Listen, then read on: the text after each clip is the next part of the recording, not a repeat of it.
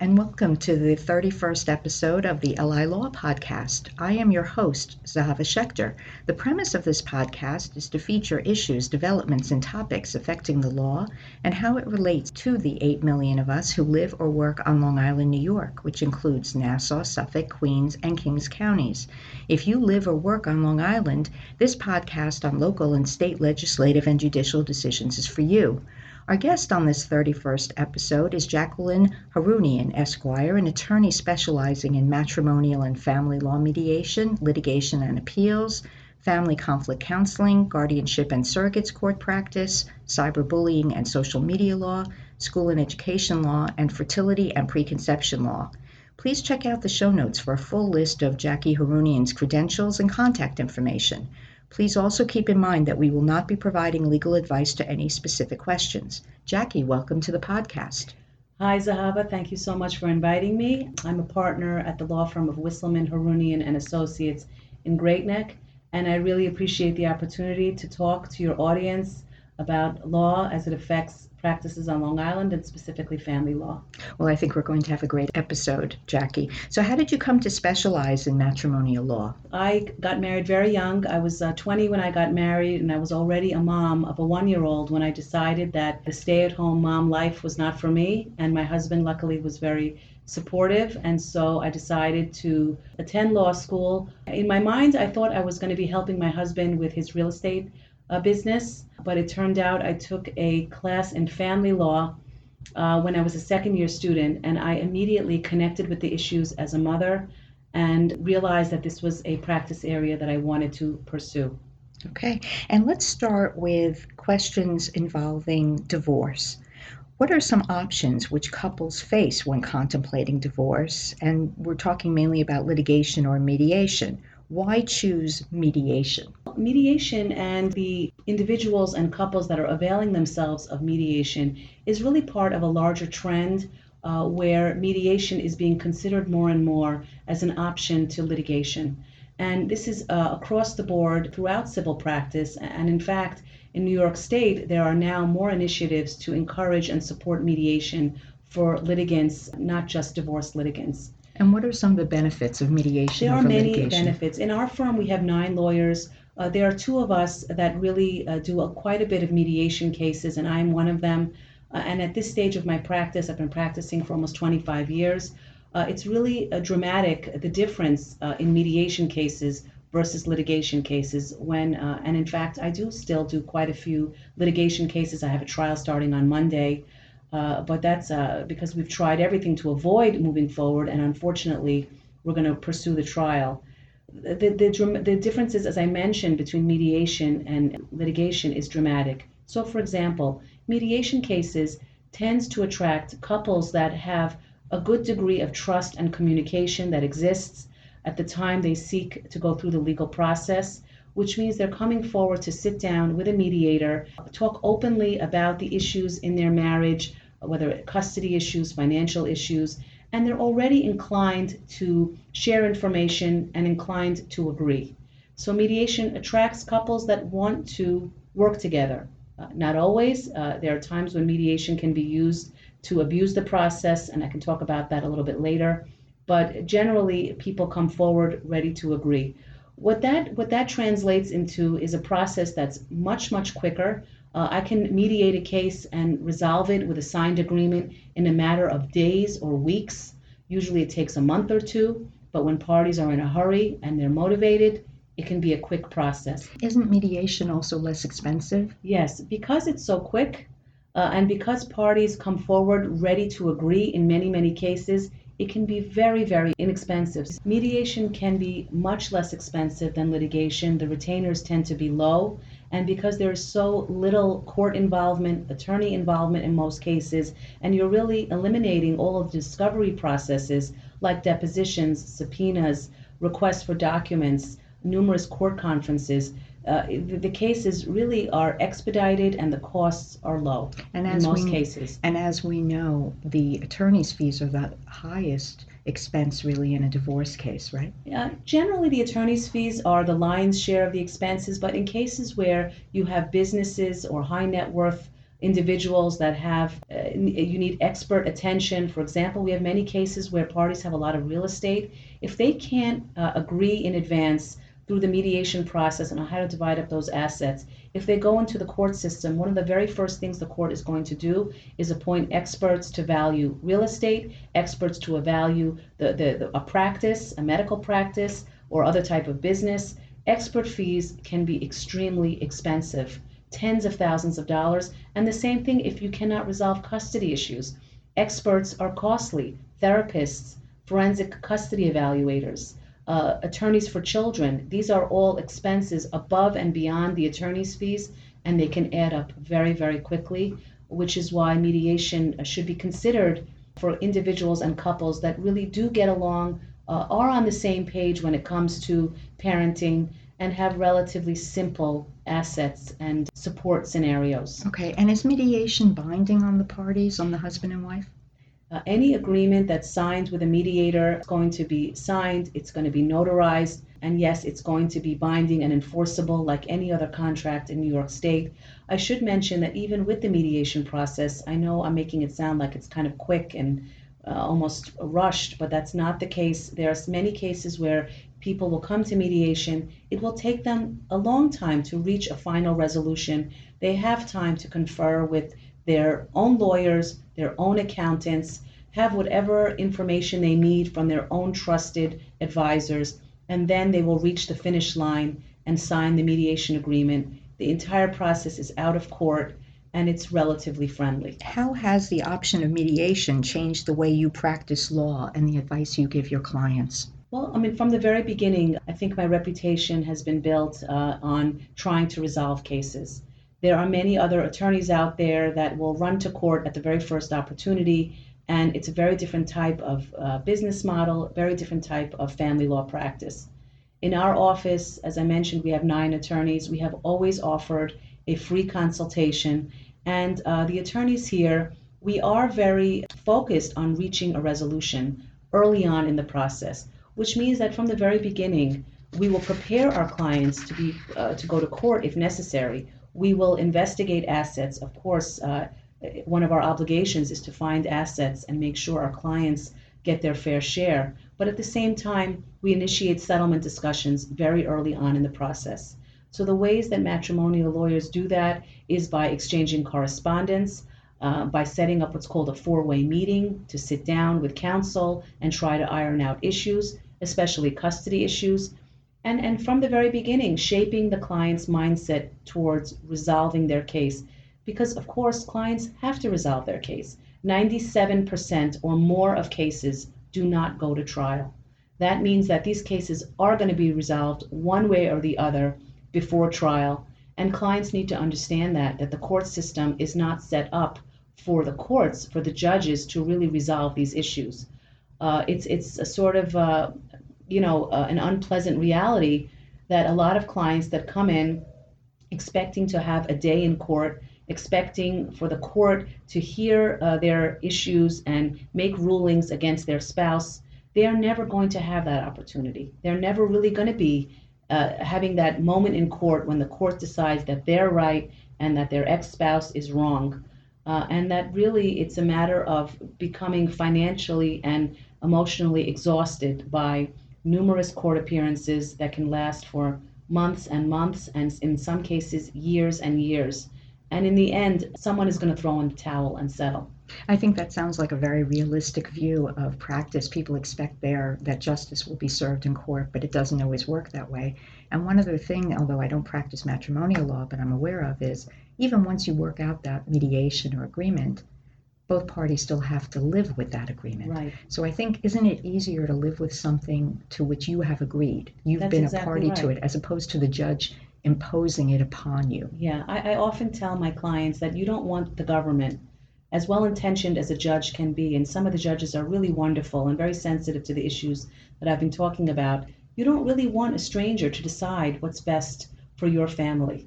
And parents, they know their child. I mean, we have many cases where there are children with special needs, parents that have very, very unique work circumstances or situations that only they know what's best for their own family or their child. And they need to be given the opportunity to really customize a custody agreement, a support agreement that's in their own best interest and their children's best interest. And when clients come to us, I think we have an obligation to de-escalate the emotion that they're feeling, that desire for vengeance. A lot of times it comes on the heels of an infidelity. People come in here and they are furious. And of course, lawyers can take advantage of that and rile up their clients and tell them, well, let's go to court. Let's really serve your husband at work. Let's embarrass him in front of his family. Let's subpoena his sister. I mean, there's so many opportunities to really make cases nasty and difficult. And I always try to be the person in the case that will dial it back and create opportunities to calm down, especially when it comes to custody cases. Co-parenting is a reality. When you have two working parents, there is going to be some form of joint custody, and parents need to recognize that and accept that. And a lot of it really is about acceptance. And there's a new tax law with provisions including the fact that alimony and child support are treated the same way, so that there is no deduction to a person paying alimony or income reporting obligation to a person receiving alimony. How does this affect your matrimonial practice and mediation? Yeah, there has been a reform of the tax law, the Trump tax law that took effect recently. And what it's done is that it's made alimony, which is called spousal support in the law, it's made it gender neutral and it's made it tax neutral, which means that it no longer is a factor in negotiations that spousal support is going to be includable as income to one party and a tax write-off to the other party.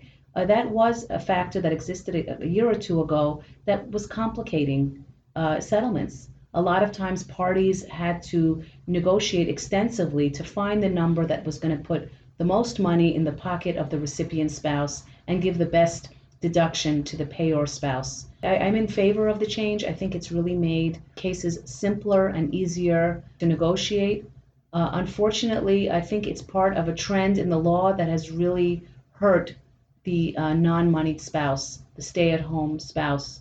There's a whole cluster of new laws that have really made it harder for that spouse because along with the tax impact, that change, there's also been changes that have made licenses and degrees, they're no longer marital property. Durations for support are lower than they used to be. Lifetime spousal support no longer exists. So many laws that really bring home the message that if you earn less and stay at home, you are taking a risk if your marriage fails.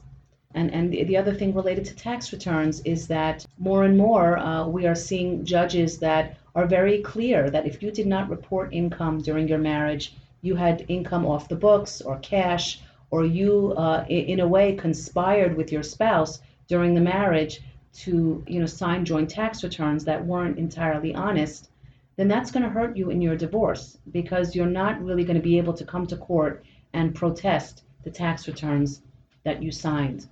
And we do see many times, and it's usually the wife who really took a back seat, didn't sign the tax returns, maybe didn't even look at them, and then she wants to come to court during her divorce and say, I didn't know what was going on. And you're not seeing that sympathy with the judges anymore. The judges are not as sympathetic as they used to be. Many of the judges are women. For sure, women are being held to a higher standard. They're expected to look at their tax returns and see what's going on. And so this is yet another example, and I can give others of how family law has changed in favor of the earning spouse. Okay, well, that's a great segue to the fact that matrimonial actions are heard in the state Supreme Court and family court, and child support matters are also heard in family court. So what are the differences between the matrimonial centers, the family courts, the support magistrates hearings?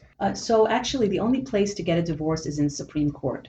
You cannot file a divorce case in family court, but there is concurrent jurisdiction. So family court is really a walk-in system where anyone, even without a lawyer, can get all types of help and resources. And that includes child custody, it includes paternity, orders of protection, which are extremely common. Probably a third of our cases start out in family court with orders of protection, but also child support, spousal support, PINS petitions for children that need supervision, all kinds of resources for public assistance and drug treatment. The family court really is a go-to for a lot of people that need help and can't necessarily hire a lawyer, a private lawyer like my firm. The Supreme Court is where you have to go to get a divorce, and every county has its own Supreme Court. So there's one in Queens, there's one in Nassau, there's one in Suffolk. There's a Supreme Court in every county, and you have to file in the county where you reside to get a divorce. And you can't ask for a specific judge, right? You There's cannot. no judge shopping. There's absolutely no judge shopping, and you can't file simultaneously in family court and Supreme Court. So if you don't like what's going on in family court in your custody case, it's not so easy to say, well, you know what, I think I'll go try my luck in Supreme Court.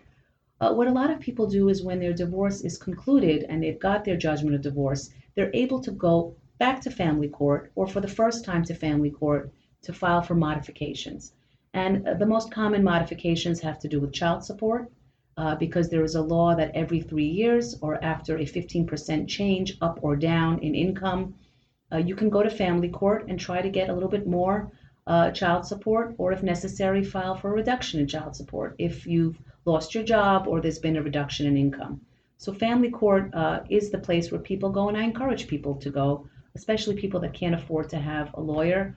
A lot of times when people come in here for a free consultation, I am making referrals to family court or to the Safe Center or other types of resources that can help people that need specific services. And do you find that Supreme Court judges, family court judges, and support magistrates are supportive of the mediation process? Absolutely. I think almost every judge or support magistrate, which deals with support issues, they encourage the mediation process, mostly because the system is really overburdened. All of the courts are, they really are.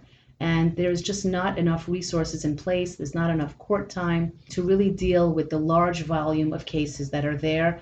And as I mentioned before, they'll take in the case. The family court, anyone can walk in and ask for help from a judge, but it could take months and months before those cases are resolved. And you could be standing in the hallway of the family court month after month, taking time off from work. And the process is exhausting. And a lot of settlements happen in the hallway because people just realize they just can't continue the case. Or emotions cool off and people realize they don't really want to continue the case. The system will take in the case. It's very easy to file a lawsuit in any of the courts in New York State. The question is, what is it going to take to get it to the point where you're actually heard by a judge? And that's a tall order in many, many cases. Okay, now we're going to move on to a segment called What is on Your Desk, a recent client or matter whom you can use to illustrate a teachable legal moment to the listeners. So, Jackie, what's on your desk? So a lot of the cases that I've taken in recently have to do with joint custody. And it's a teachable moment because it really illustrates the mismatch of expectations that clients have versus the reality. I have a lot of cases where, and this reflects what's going on in our society, fathers are more active fathers, their wives are working, and even when their wives aren't, we do see in this generation of fathers a desire to have a more active role. So I do see moms, even ones that stayed home with their children, they're having to deal with the fact that the fathers want joint custody, and a lot of times it's 50-50 custody. Does that mean that the child moves every week or every couple of weeks? The child is moving his or her residence from parent to parent? Yeah, the most favored scenario, and I'm really talking about children that are over the age of 5, because for younger children, I think it's a little bit different.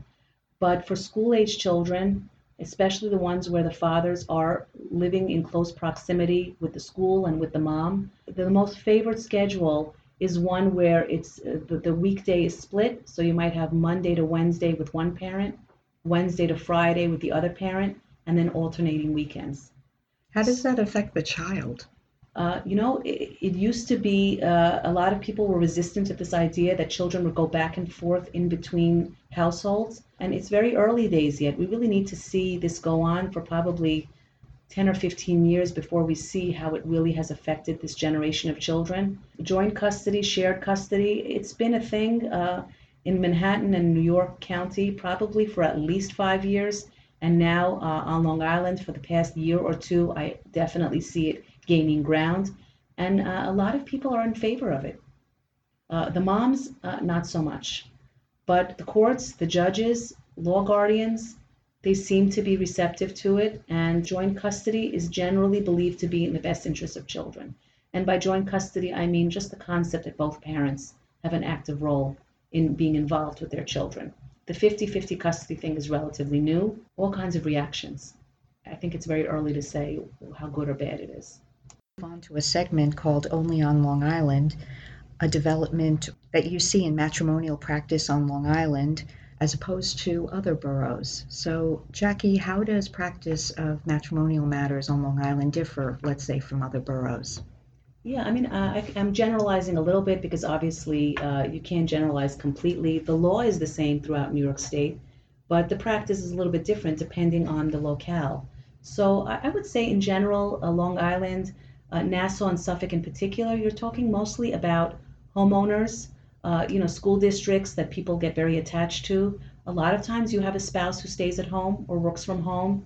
So it's a little bit more traditional, I would say, and maybe a little bit more conservative.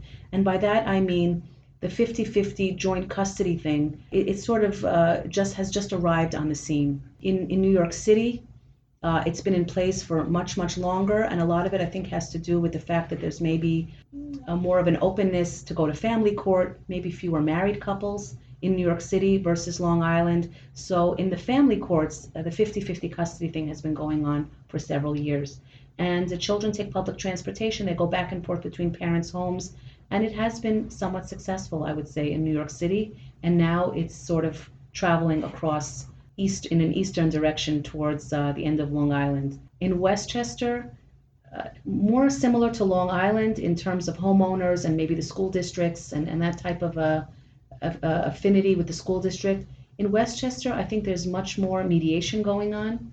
It's much more of an open and encouragement of mediation, and that's been going on for much, much longer. And on Long Island, I see more resistance to mediation. There are fewer individuals and couples that have taken it on, and the same thing with collaborative law has not been quick to catch on Long Island.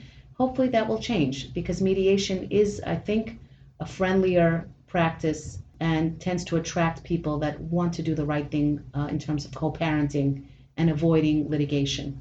I've been practicing family law, as I mentioned, for almost 25 years, and I've been very fortunate that my entire career has been with this law firm. I started working with Jerry Wisselman when I was a law student, and family law has really kept my interest over all these years, and I can't see my interest in it fading, mostly because it has so much to do with psychology and relationships. I've always had a strong interest in psychology. In fact, if I wasn't a lawyer, I probably would have ended up as a mental health professional. And we can see in so many ways how families are changing and how law is just catching up to where society is. You can see this in co-parenting. You can see it in joint custody. You can see it in so many areas where stigmas and shame are fading in traditional communities. And so we are doing prenuptial agreements, postnuptial agreements for same-sex parents. We're doing it for couples that don't want to get married but want to have a cohabitation agreement. We're seeing it in couples that have somewhat of an open relationship, want to stay married, but still want to have a financial agreement to divide up assets or to agree on support. So family law has become very customized, a little bit more open to different types of alternative family arrangements. In the next year, we're going to see possibly legislation regarding surrogates and using gestational carriers, which New York does not right now. It's not legal in New York right now, but it's expected to be, that Governor Cuomo is going to have legislation that safeguards the rights of women that carry babies for other women. And this is going to create new opportunities for older mothers, for families that want to have more children and for whatever reason have fertility issues. A new change is that insurance companies are now covering IVF treatment for the very first time. This started a week ago. And so I think we're going to see career women, older parents, maybe same-sex parents investigate all of the options in growing their families with IVF, with new fertility treatments, and with the new surrogacy law. Okay, and that's it for our 31st episode. Thank you, Jacqueline Harounian, for coming on the podcast today. And to our listeners, be sure to download this podcast on iTunes, Stitcher, Spotify, or wherever you get your podcasts. And while you are there, please rate us with the review that might start. I just heard on the LI Law podcast that, according to Newsday, two brothers are fighting in Nassau County Supreme Court over whether to keep mom connected to life support. They're spending tens of thousands of dollars on attorneys and court costs to ask the court to decide which son gets to make the decision whether to keep mom alive or disconnect life support. This could easily have been avoided had mom executed a simple, inexpensive healthcare proxy, and the family would still be talking to each other. The LI Law podcast lets you know what's going on Long Island and is your podcast for local tips which educate and entertain. Thanks for listening.